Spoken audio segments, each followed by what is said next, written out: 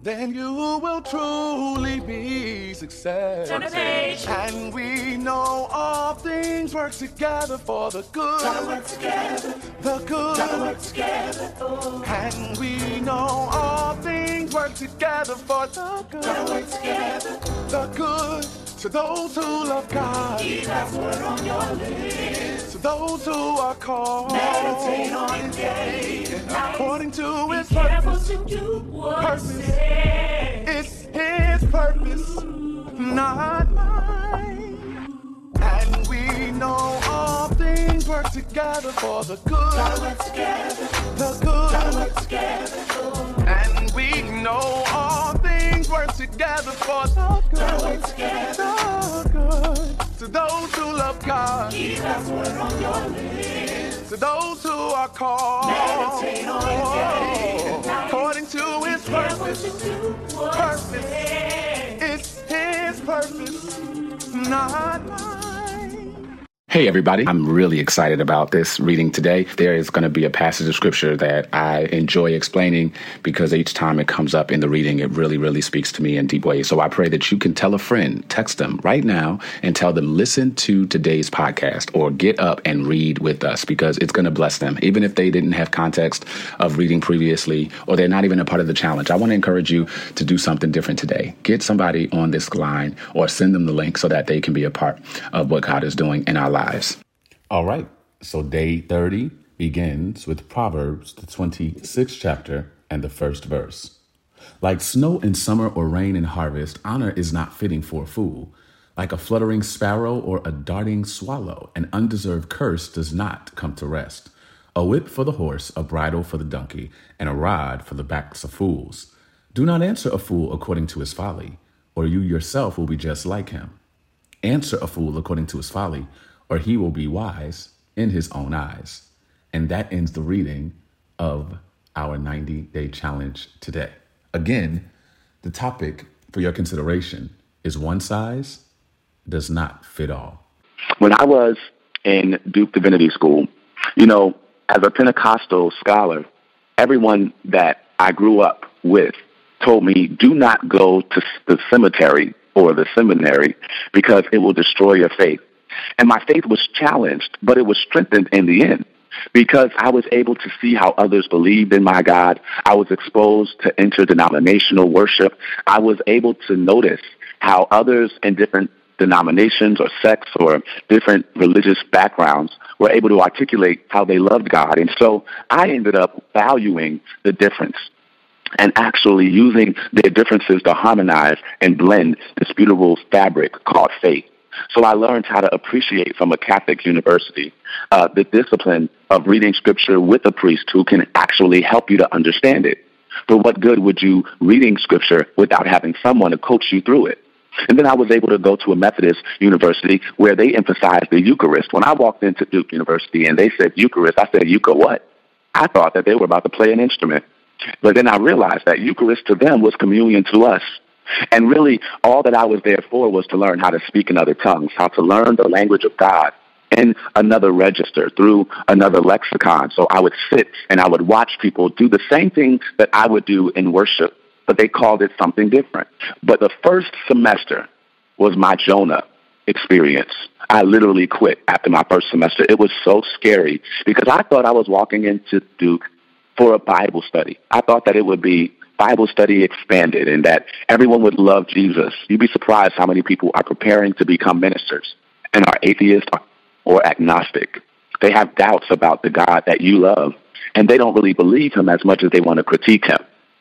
My Old Testament class, it was intent. The professor was intent upon proving that the Bible was a contradiction, that there were various things in Scripture that were not consistent, and it was only a document to maybe inspire you to live, but it could not be completely inerrant, which means flawless in nature, because there were too many idiosyncrasies, too many inconsistencies in the text. And so they literally found one of the most critical books for us to read so that we can point out every Scripture that contradicted itself. So I got so overwhelmed that I didn't have a preparation for that. And I always said, Lord, if I make it out of seminary, help me to be the teacher that exposes the people of God to the hard questions, the difficult texts, and the things we have to wrestle with so that they can be prepared to defend their faith in the eyes of those who doubt it. And that's why I believe this 90-day challenge is to empower you. My prayer is not to give you ice cream and dessert when you need vegetables and protein. For that reason, one of the books that we read pointed to Proverbs, the 26th chapter, and the 4th and 5th verse.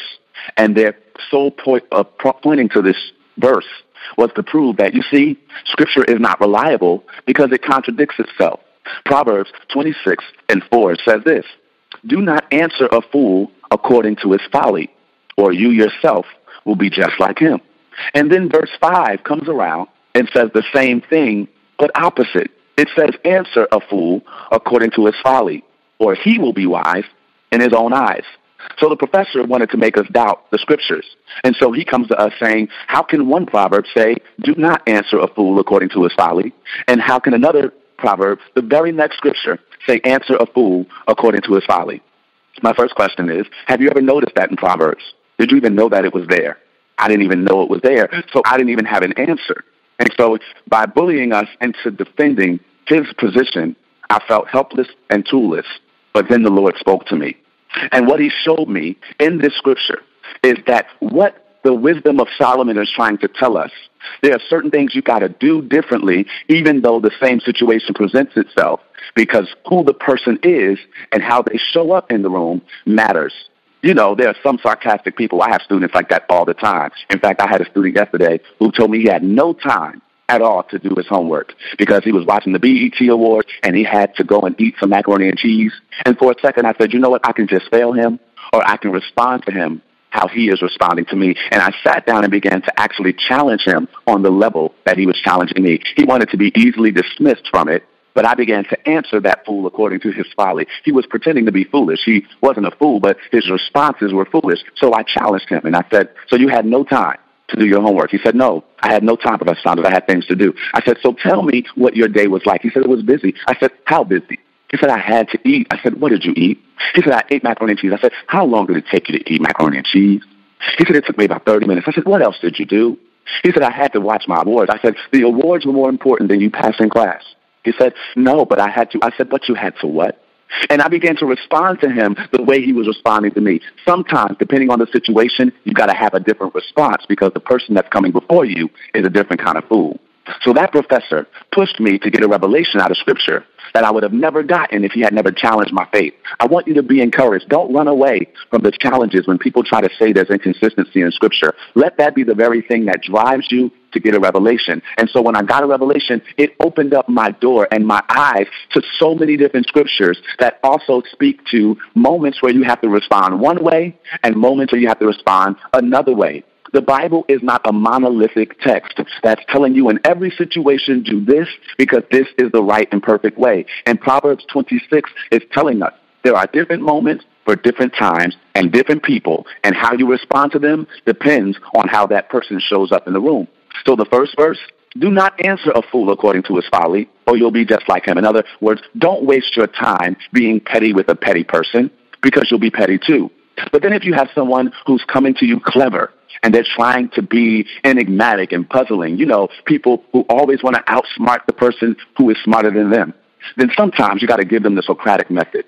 You got to go to them and actually rise to the occasion. It's not that you are debating, but you have to go to them and let them know, you can't trick me because I know your motivation. And guess what? God will give you the discernment to be able to figure out which to do when. Let me show you in Scripture how this also applies.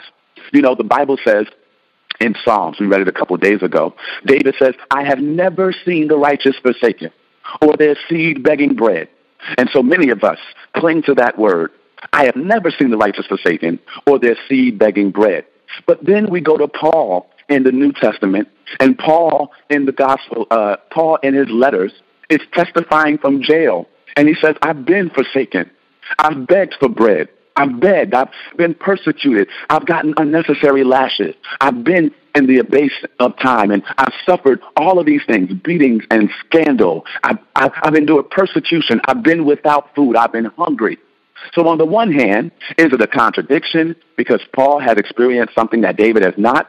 Or is this another revelation that sometimes we have people of God like David, whose testimony is, I've never seen the righteous forsaken. And that's their truth. They've never seen it. They've never experienced it. But for others of us, we've been more on the Paul side. I actually have been hungry at times. But guess what Paul says? To live is Christ and to die is gain. David and Paul end up at the same place. Their faith is in Christ, no matter the circumstances. But they have two different experiences, and yet both of them love God. And what I'm trying to tell you is, when we understand that the Bible gives us various episodes of his grace through characters in the scriptures, then you can actually find yourself and not try to become something that you are not. Then you can do pastoral counsel better. Because some people, when they go in to get the diagnosis and the man says cancer, you have to pray that God will heal and God may deliver with a miraculous grace like he did with Anna. But then others will go and get that diagnosis and it won't go away and they have to go through chemo. And instead of you always relying on God to heal like you did with Anna, you might have to walk with them through the journey because God has a different journey for them like he had with Paul that he did not have with David, like Cassandra. Cassandra Elliott had the cancer, had to go through the chemo, and she had to live into what God brought her through. And others may have cancer. It metastasizes to stage 4. You got to walk through that with them, not hanging over their heads that God should respond to them like he responded to Anna. But you've got to literally see that this sickness is not unto death. And even in death, God can get glory like he did with Lazarus, that he's raising up something in them so that he can get maximum glory. Even if they pass away, it's not because of cancer. It's because God has gotten maximum glory out of them. Because when you are a Christian, death can't even hold you down. Diagnosis cannot constrain you. What the doctor says does not keep you. So God will know how to breathe life and get the maximum glory out of you. And in sickness, like Elijah, like Elisha, you'll be still able to do what you've been called to do because your eye is not set on getting what you want. It's set on doing his will. I'm telling y'all, if y'all hear what I'm saying today, it will change your life. That the scripture gives us a buffet of options so that we can respond to life's problems in different seasons of our lives. The best pastoral counsel is the one that shows you the options of scripture and says sometimes God responds this way. Other times God responds that way. God is sovereign. He doesn't have to do what we expect. But my faith is sure. God, the way you extended Hezekiah's life, I'm believing you to extend mine until I take my last breath. If it be your will, then do so. But if it's not, nevertheless, not my will, but thy will be done. Jesus could have prayed all night for a Hezekiah anointing to have 15 more years, but that was not the will of the Father for him. Let me make it even more practical. When you go to get dressed, it really matters where you're going in order to figure out how you're going to show up. You really might just want to wear sweatpants and a hoodie. But if you're going to court to deal with the judge, it may not be the wisest thing to just say, I'm the head and not the tail. It matters not what I look like. I'm just going to put on my hoodie and my sweater and my sweatpants and keep it moving in Jesus' name. No, depending on where you're going determines how you and what you wear. In the same way, when you're going to the park with your child, you don't put on the same outfit that you wore when you were in front of the judge. You have to change clothes. And what I hear God saying in the Spirit is that when the people of God change clothes appropriate to the season that they are in, without pigeonholing me to one particular verse, but understanding that I've given the Bible, the Holy Spirit has inspired it all. God breathed so that we could see the fuller context of how he shows up, then we can be equipped with the enemy's threats to deconstruct our faith. Because trust me, he's coming to show you that you are not as strong as you think you are. It's so funny that in all of these scriptures that we've read, when the enemy wants to pull you out of reading scripture, he will give you exposure to stuff in the text that you don't like, things you don't understand, so that you can pull away and deny your faith altogether. He will send in a seed of leaven to destroy the whole lump. He will send in an Achan to be negative and literally pull you out. I've seen people experience it all the time. They get one teacher to tell them one idea about Christianity that is inconsistent with their upbringing. And instead of doing further research, they just give up the ghost and die. But even after I've read Paul and I've read David, and even after I've read Solomon and I've read about Abraham, I've got a testimony that God is a keeper. And what God uses is not just what he teaches, but but what he does. Jesus came to do and to teach. So when your faith is wavering because of some text or some sermon that you heard that doesn't rub well with you, go back to what he did in your life.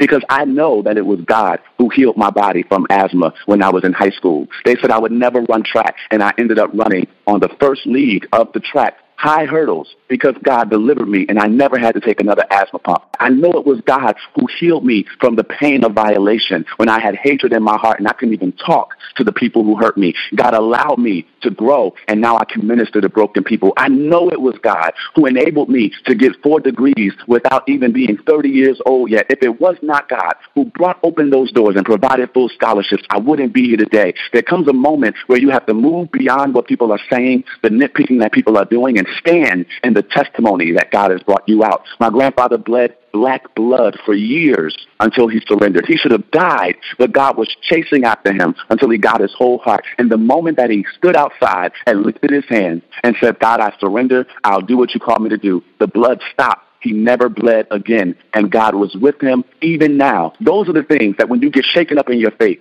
and you get nervous about if this is real, that you have to go back to and stand on and cling to, because the experiences of our faith drive us to believe in him, even when everything around us is telling us not to.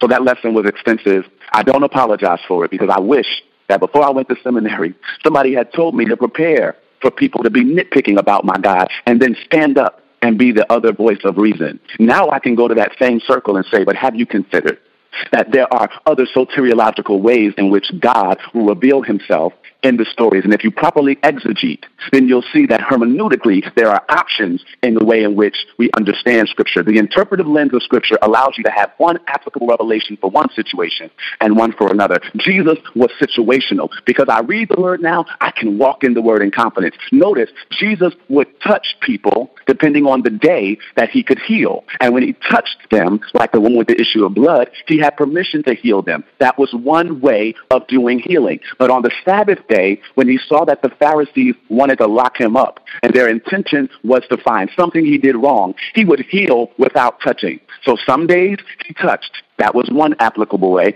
Other days, he sent his word and it healed them. Another day, he would literally say, walk to the pool of Siloam. And in their walking, the blind man would get healed because Jesus understood the time. On Sunday, I've got to respond this way, depending on the criticizers that are around me. But on Tuesday, I can respond this way. And in the same way, Christians on this phone, God is empowering you to discern the times and to respond according to the season that you are in. I pray it has liberated you, because now that I have more word in me, I don't allow the devil to deceive me out of trusting in God, because the goal is really to get you to stop trusting in God. Father, in the name of Jesus, thank you for the lessons that we've learned today. We answer a fool according to his folly in some seasons, and then we do not answer that fool according to his folly in others, because we recognize that you empower us to respond to different situations at different times. We love you and praise your name, because you've given us not just the experience of your word and the education that comes through the Holy Spirit, but you've also given us a testimony. And nobody can tell us that you were not with us in the season when we needed you most. Nobody can make us doubt our God, because you've literally made us a living testimony. So we love you and praise your name. I pray that this lesson has empowered someone to believe and to search the Scriptures, so that in them they think they have eternal life. They are they which testify of you. In Jesus' name, amen. Your presence is water. I need your presence. Presence is water. This song's dedicated To everyone. everyone who made it. Yeah. Any test or trial, Hopeless situation. hopeless situation. Now you have a story. The angels can't sing. Just can't sing in glory. You're redeemed. You're redeemed from the hand of the enemy. Yeah. Here we go. Whether it's in the courtroom, fighting in the boardroom, trying to feed your family, kicked out underneath you. God's able. God is more than able. You can turn the table. Turn and tell. Turn and tell your neighbor, now it's time for you Yeah. to turn the face. Can I get a witness? Can I get a Just be witness? one more. Be one more witness. The God still Still working it. opening doors. Doors that work. You still making ways where others say that there ain't no way. There ain't no way. And if you know